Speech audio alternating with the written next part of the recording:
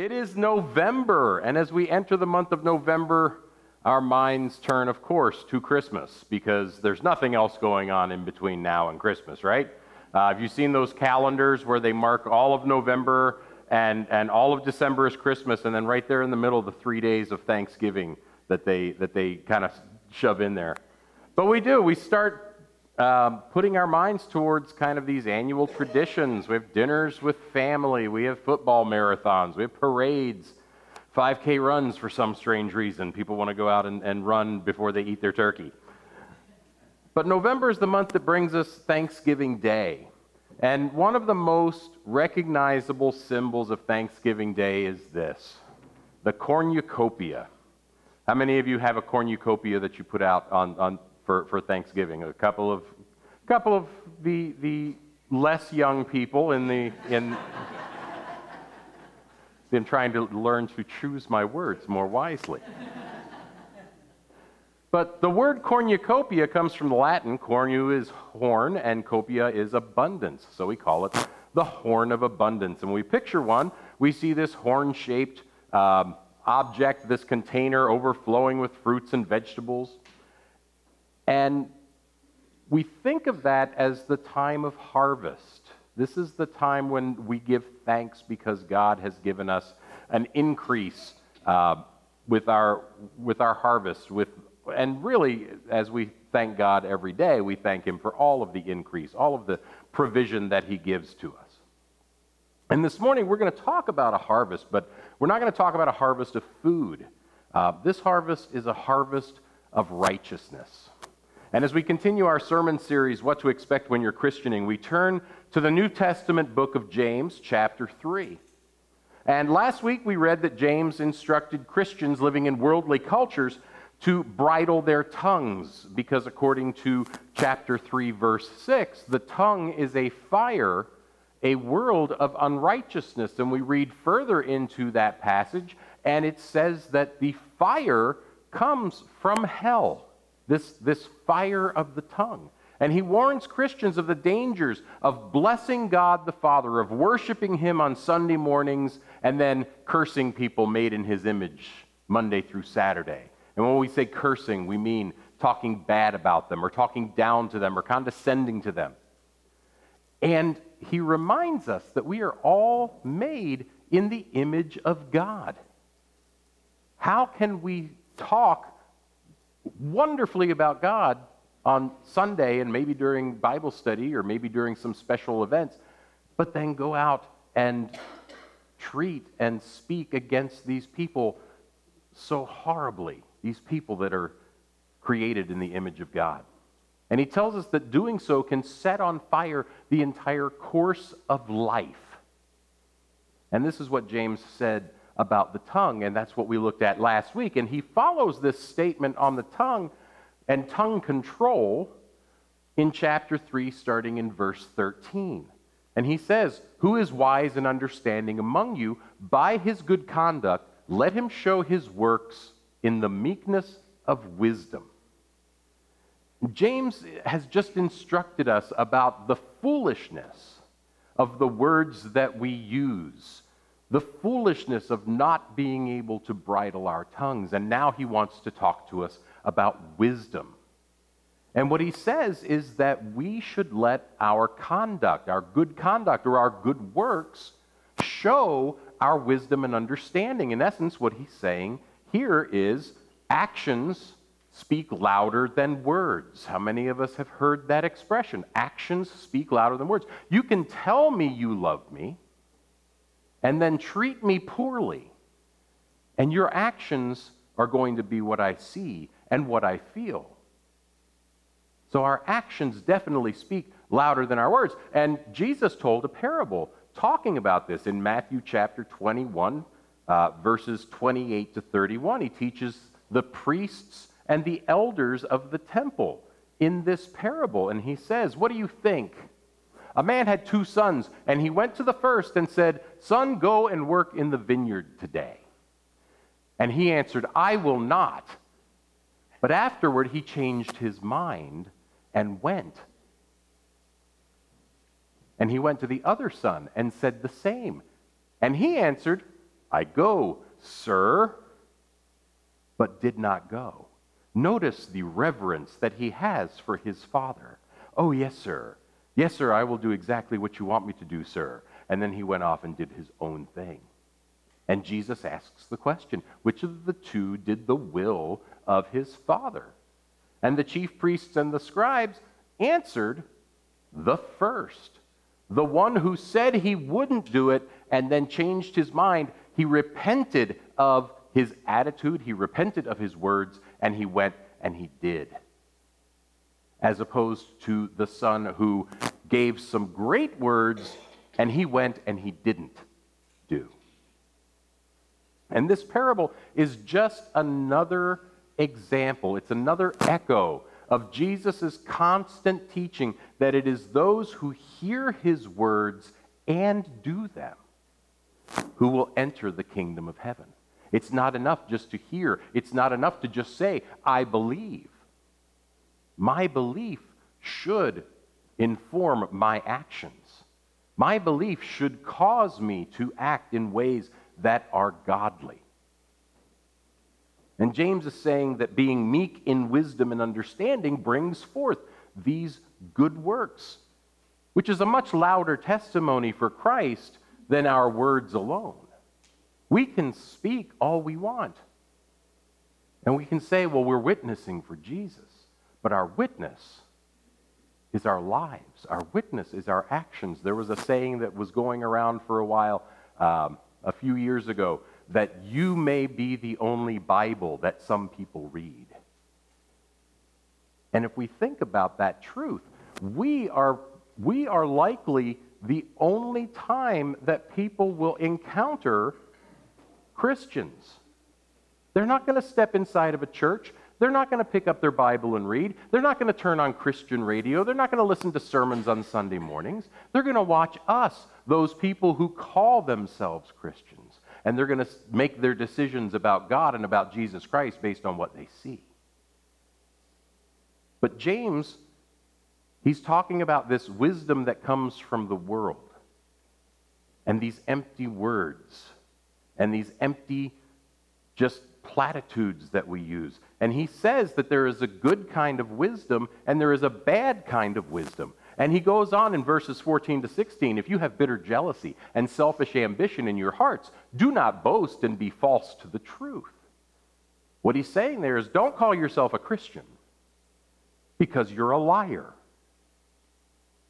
If I have jealousy and selfish ambition and I call myself a Christian, I am not telling the truth.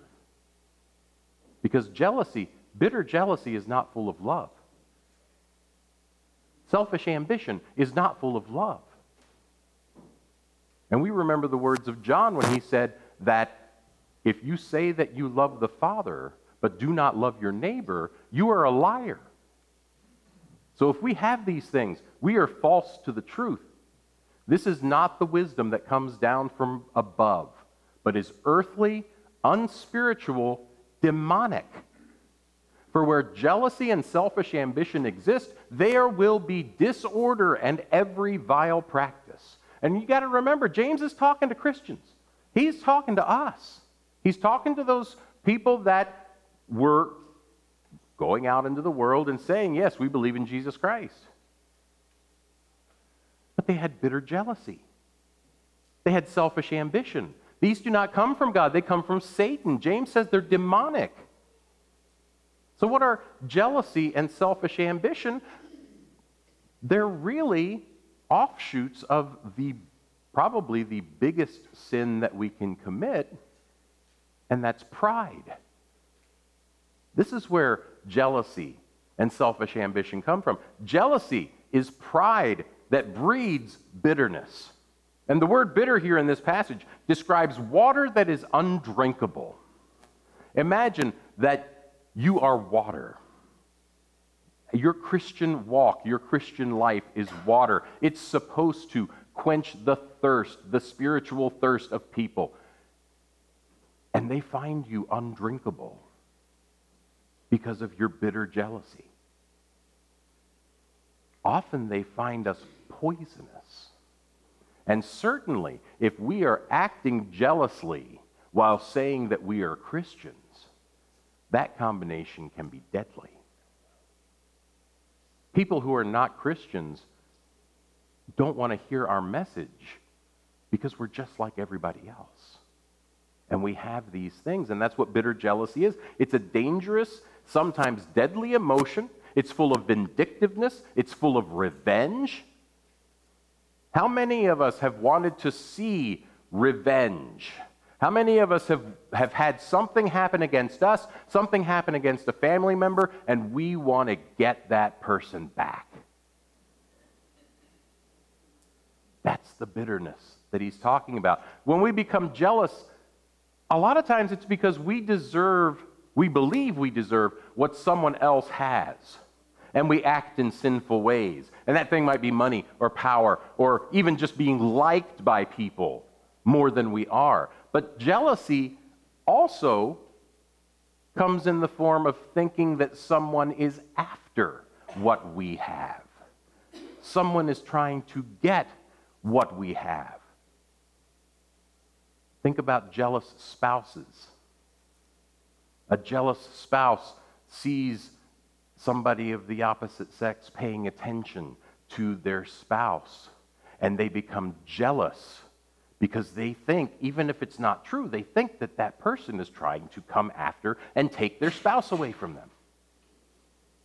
This is what happens with jealousy. And with jealousy, this breeds gossip and lies and deceit and malicious thoughts and in some case bodily harm when we get jealous. And we read stories about the jealous husband or the jealous wife all the time. Even Christians who are jealous husbands or jealous wives or jealous about something that maybe we thought we deserved that we didn't get.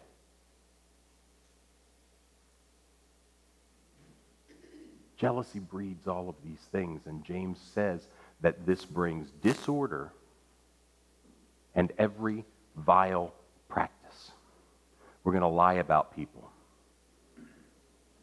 Maybe we'll tell half-truths about people because, hey, there's partial truth in there, to try to tear them down. And this often leads to selfish ambition. Sometimes one leads to the other. Jealousy leads to selfish ambition. Selfish ambition leads to jealousy. And selfish ambition causes strife because the person doing these things for selfish reasons will try to achieve their goals at any cost. Have you ever tried to achieve a goal at any cost? And a lot of times, they will trample along the way all of the people that might get in their way. And for Christians, selfish ambition, we know, puts our own wants and desires ahead of God's wants, ahead of God's desires for us. And sadly, this often happens in the church setting. Think about the infighting that happens among Christians in the church setting. And a lot of times, it's because we have these selfish ambitions. Think about this idea that it's all about me. Think about families that help to found churches, right? We hear about church planting all the time. And these quote-unquote legacy families. I've been here since the beginning of this church, and I'm going to have things the way that I want them. And if you try to change them, or if you try to get in my way, I'm going to trample you. I'm going to stop you. And if they don't get their way, they'll make life miserable. Not just for the person that's trying to get in their way. They'll make life miserable for the leadership. They'll make life miserable for the rest of the congregation because they'll start trying to pit people against each other because of their selfish ambition. And sadly, there are even pastors who will run roughshod over their congregation, over deacons, over elders, over ministry leaders, when they don't automatically agree and align their thinking to what the pastor is thinking, whether he's right or not. Never mind that the legacy family should never be looking to have things their own way in church. They should be looking at having things God's way. And this is what weakens Christianity. And we see it all over the world. We see people talking about how can people call themselves Christians when they do this? Or how can people call themselves Christians and they can't even agree on this? A few years ago, I was reading a story of this. It was supposed to be like the Church of Satan or something had opened up a branch in some state. And these two groups of Christians came together to protest. And witnesses said that most of what they heard from these two groups of Christians were how one group of Christians was better than the other group of Christians, and the one group of Christians believed things that were right, and the other group of Christians believed things that were wrong. Satan certainly invited those two groups of Christians to that opening that day, and he loved it. He loves sowing discord. He loves sowing these problems.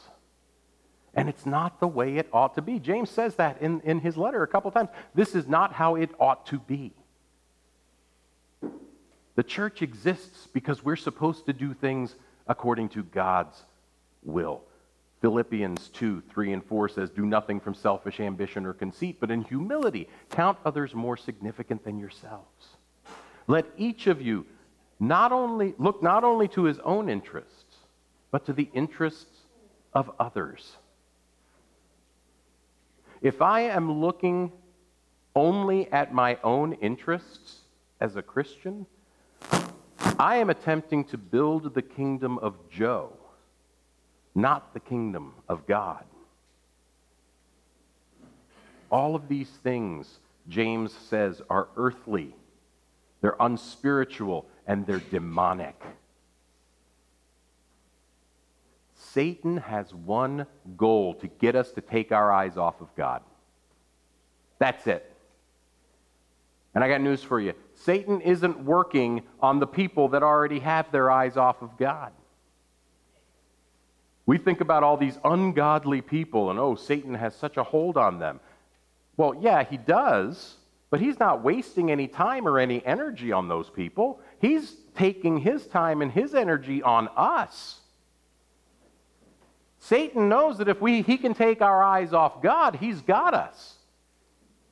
And the biggest weapon in Satan's arsenal is pride. We get jealous when we think other people are ignoring us in favor of somebody else. I see this every day in high school. I hear the complaints all the time. Well, she used to like me, and now she likes somebody else, and now I can't be part of that friend group, and now I got to go and eat lunch someplace else because they don't like me, and I just want to punch somebody in the face. Actual words said by actual high schoolers. They get jealous because of their perception, not even if it's something that's real that's happening, just that they perceive, oh, this person talked to this person yesterday at lunch, so they must not want to be friends with me anymore. No basis for it. But we see the same thing in church. Oh, well, this family had this family over for dinner, and they've never had our family over for dinner, so they must be... And Satan loves it. Because we're not looking at God. We're looking at how we've gotten hurt. We're looking at being hurt. We're looking at all of these things instead of keeping our eyes focused on Him. We seek selfish ambition because in pride we think we're deserving. We're deserving of money. We're deserving of fame. We're deserving of power. And I'm going to get it. And as Christians, we're not deserving of anything. The only reason that we are here, the only reason that we're provided for is because God has provided for us. Jesus tells parables about that too. Told a parable about 3 sets of workers that came to work in the field one day. And the first set of workers worked for 12 hours, and the second set of workers worked for 6 hours, and the third set of workers worked for 1 hour, and the boss paid them the same. And the 12-hour people were mad. Well, I've been here all day. Kenny just got here for the coffee.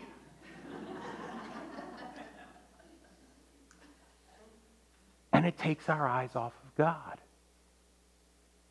All of these little things that we complain about, all of these little things that we think about, and we stop thinking about God. We stop thinking that God provides for us.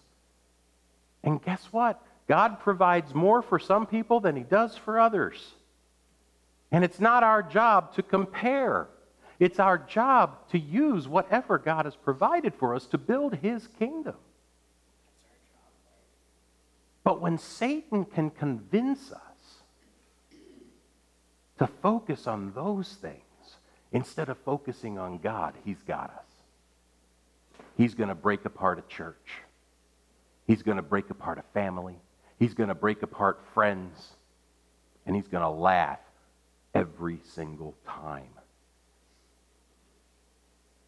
What James is saying is that this is what so-called worldly wisdom tells us. Look out for number one, because nobody else is going to look out for you. And that's just a lie. Because God is looking out for us. God has our very best lives in mind for us if we will keep our eyes on him. And my life is not going to look like your life. And your life is not going to look like her life. We are different people given different gifts and different provisions by God. And what we should be doing is saying, hey, let's all get together and get all of these provisions and all of these gifts together and go out there and tell the world who Jesus is. That's what we should be doing. James tells us to seek God's wisdom. He says, but the wisdom from above is first pure, then peaceable, gentle, open to reason, full of mercy and good fruits, impartial and sincere. He lists all of these things. They sound very similar to the fruit of the Spirit. Pureness is spiritual integrity. And spiritual integrity means that we don't think or say one thing in private and then think or say another thing in public for fear of being persecuted. Well, I don't believe that we should that this should happen, but I can't say anything because I might get fired. I might get suspended. I might get canceled. Pureness is spiritual integrity. We're going to say the truth. Being peaceable means that not just are we peace-loving, we are peace-promoting. We will promote peace among individuals and among nations. We will promote that peace. Being gentle means that we will maintain an attitude of kindness, courtesy, patient humility in the face of those who hate us. We won't seek revenge on them. We won't have thoughts of hatred or revenge toward them. We will love them. And we will want them to know Jesus too. A person who is open to reason, basically what that means is that they have made themselves teachable. And as Christians, we need to be willing to hear biblical teaching. We need to be willing to apply biblical teaching. And if ever necessary, we even need to be willing to receive biblical discipline as it's needed.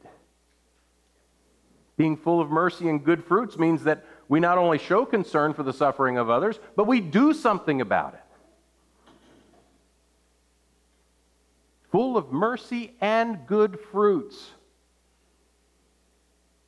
He visits the widow and the orphan in their affliction. He answers the door when the friend knocks saying that they don't have food or they don't have clothing, and they give them food or clothing. They don't just say, I'll pray for you, and slam the door in their face. Being impartial means that we're fair, we're just. We're not going to put one person over another. We're not going to play favorites. And sincerity means that our actions show all of these things. We have to see people as They are created in the image of God, just like we were. And people who were created in the image of God are deserving of God's love and grace and mercy just as much as we were deserving of it. Which means totally and not at all. There is no reason any of us is sitting here. There is no reason that any of us is worshiping God except that God showed his love and his mercy and his grace to us. And God is not willing that any should perish, but that all should come to repentance. And what is the result of seeking and using this wisdom from above that tells us that we need to do things, that we can't just say, hey, I'm a Christian. We got to show people what it means. Taking care of people. Doing things that Christ tells us to do. What's the result of that? A harvest of righteousness is sown in peace by those who make peace. The wisdom of the world is unspiritual, it's demonic. It does not seek peace, it seeks chaos. It seeks discord. It seeks everyone acting according to their own needs and desires without caring about anybody else. The wisdom from above, God's wisdom, seeks peace. It seeks an end to the chaos of worldly wisdom. And the church ought to be a place of peace. Christians ought to be peace seekers and peacemakers. And as we prepare to celebrate the Thanksgiving holiday with our families this year, some of our families are in discord. Some of our families are in chaos. Some of us will sit down with family members who are not believers, and those non-believers will try to goad us into an argument or goad us into saying things that we know we ought not to say. Let this be the year that we sow righteousness, that we become peace seekers and peacemakers. Let us seek purity and peace in an attitude of gentleness. And let us show mercy and justice that produces the good fruits of the harvest of righteousness. Would you pray with me? Heavenly Father, we thank you for today. We thank you for a church that we can come to and worship you. And Father, we thank you that you have given us wisdom from above. Father, now give us wisdom to use it. Let us look at people who are apart from you as people who you want, as people who you desire. And let us act with meek humility in the wisdom that you provide to show grace, to show mercy, to show love.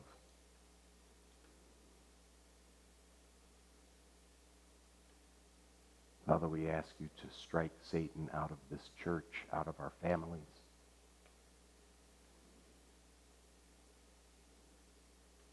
Let us build peace. We pray these things in Jesus' name. Amen.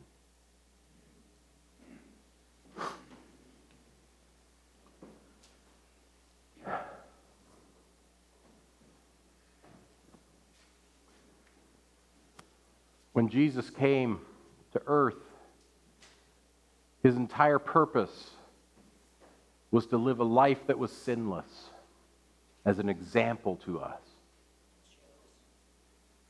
It was to show us what we are to do as Christians.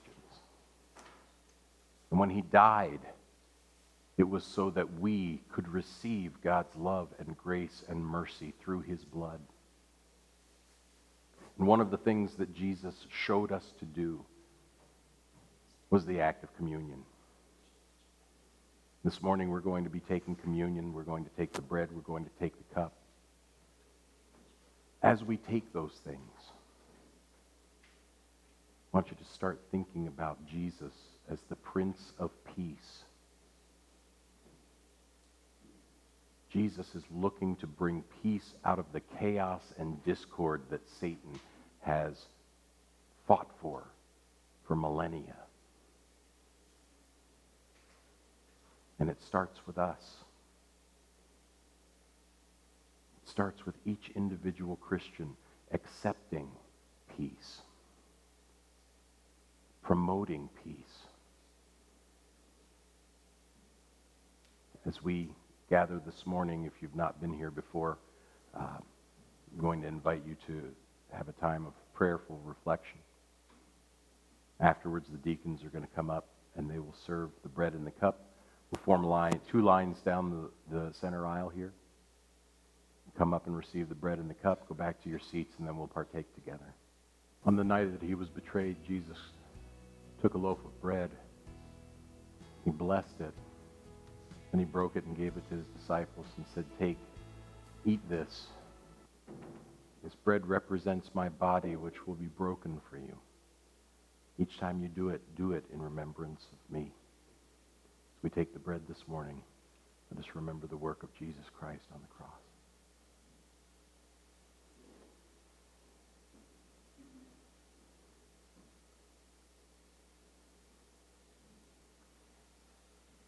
Jesus then took a cup of wine, and again he blessed it. He passed it around to his disciples. He said, "Drink this, all of it.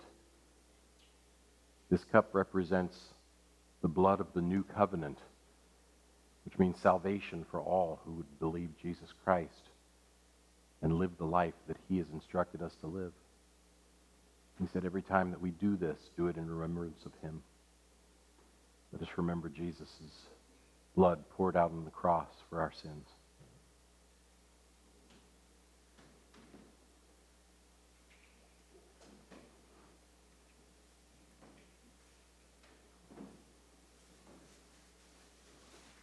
As we end this morning, would you join me in saying the Lord's Prayer? Our Father, who art in heaven, hallowed be thy name. Thy kingdom come, thy will be done, on earth as it is in heaven. Give us this day our daily bread, and forgive us our trespasses, as we forgive those who trespass against us. And lead us not into temptation, but deliver us from evil. For thine is the kingdom, and the power, and the glory forever and ever. Amen. People in the world as created in the likeness of God. May God help us to see people as people that he wants to see saved. And let us live our lives so that they might be pointed towards the cross of Christ. God bless you.